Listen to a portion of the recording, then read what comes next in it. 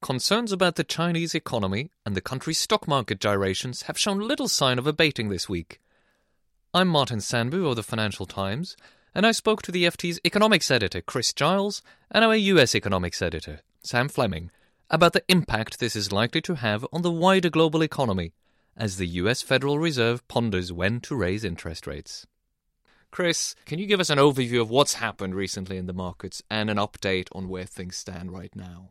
Well, clearly the markets have been in a big funk, certainly over the past week or so, and a bit longer if you look at China.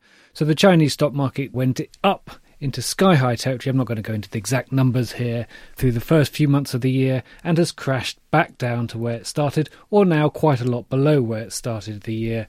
And on top of some pretty bad Chinese economic data, particularly some bad export data over the summer, this has led the rest of the world to wonder whether China, which is on many of the best measures the world's largest economy, is now growing significantly slower than previously thought, and that's raised questions over the whole global economy, leading to other stock markets around the world falling very rapidly, commodity markets, clearly as China's a very large commodity importer, falling very rapidly, the oil price falling below the levels of January, and great uncertainty in the global economy again.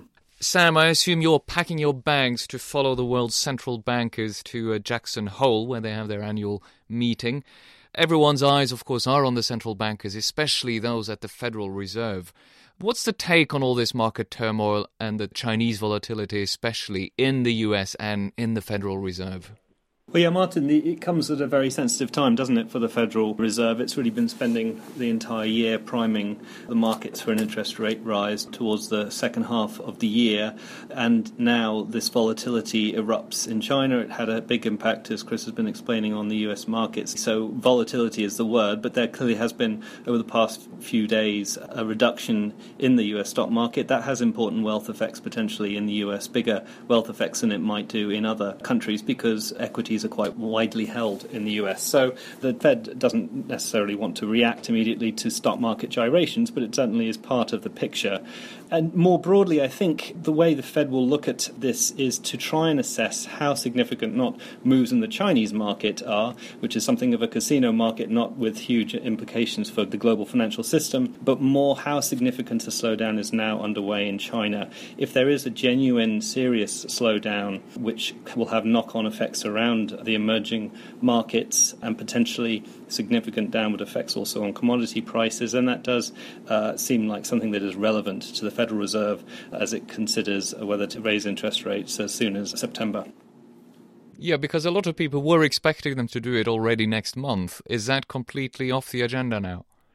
No, I think that would be premature. I think we're getting down to the wire, really. The Fed doesn't want to find itself in a position on September 17th where markets are more or less pricing out the chance of a rate hike, but it still thinks that it might be an option. It doesn't want to telegraph clearly, we are going to do it. It's trying to get away from that very, very concrete forward guidance, but it also doesn't want to be wildly out of whack with the markets.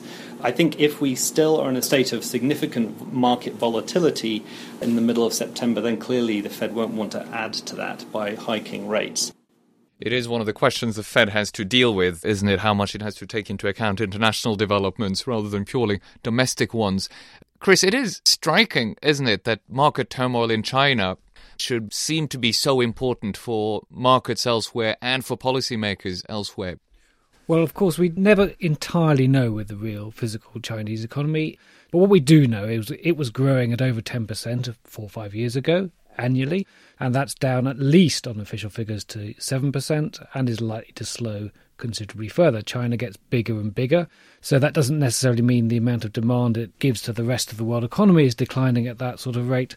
But there are fears that with the Chinese economy, it was growing initially on exports, then it moved after the global financial crisis to be primarily driven by domestic investment, and particularly real estate investment.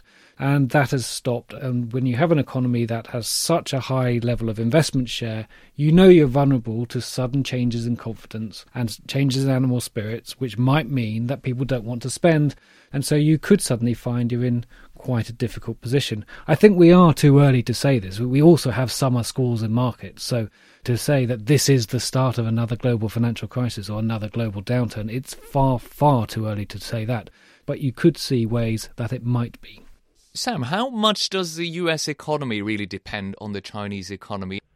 The US, first of all, is not a highly open economy. Exports are around 13% of GDP. That's way lower than, for example, Germany, where it's closer to 40%, or China, which is a quarter of the economy is driven by exports. So it's not a highly open economy, and of its exports, a fairly small amount go to China. Around a third go to emerging markets and only about 5% to China. So if there is a substantial slowdown in the Chinese economy, then it's not necessarily a direct impact on trade per se.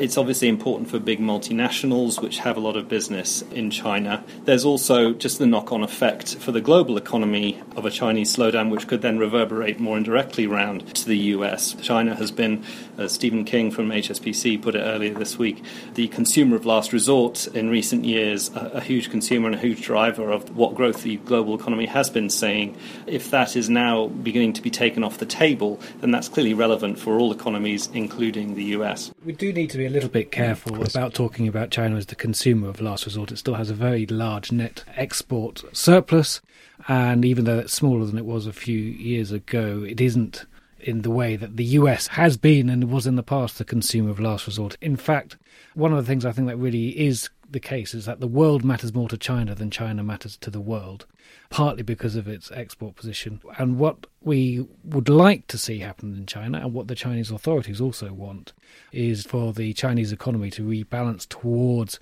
domestic consumption. But that is a very, very difficult and very long-term process. So I think for other advanced economies, a lot of this does depend, as Sam was saying, entirely on the indirect causes, not the direct causes. For the UK, for example, just like in the US, UK export share to China is 3.5% roughly, so it's much less than 1% of GDP in exports. So you could lose all your exports and you would still not have a recession in the UK, for example. So you both seem to be saying the same thing, that at least the direct economic effects of a China slowdown maybe are a little bit overrated. It does put into perspective the hopes of some politicians that China will be the big market that will save our economies in the future. Thanks, Chris and Sam. This is an abbreviated version of the Financial Times' World Weekly podcast.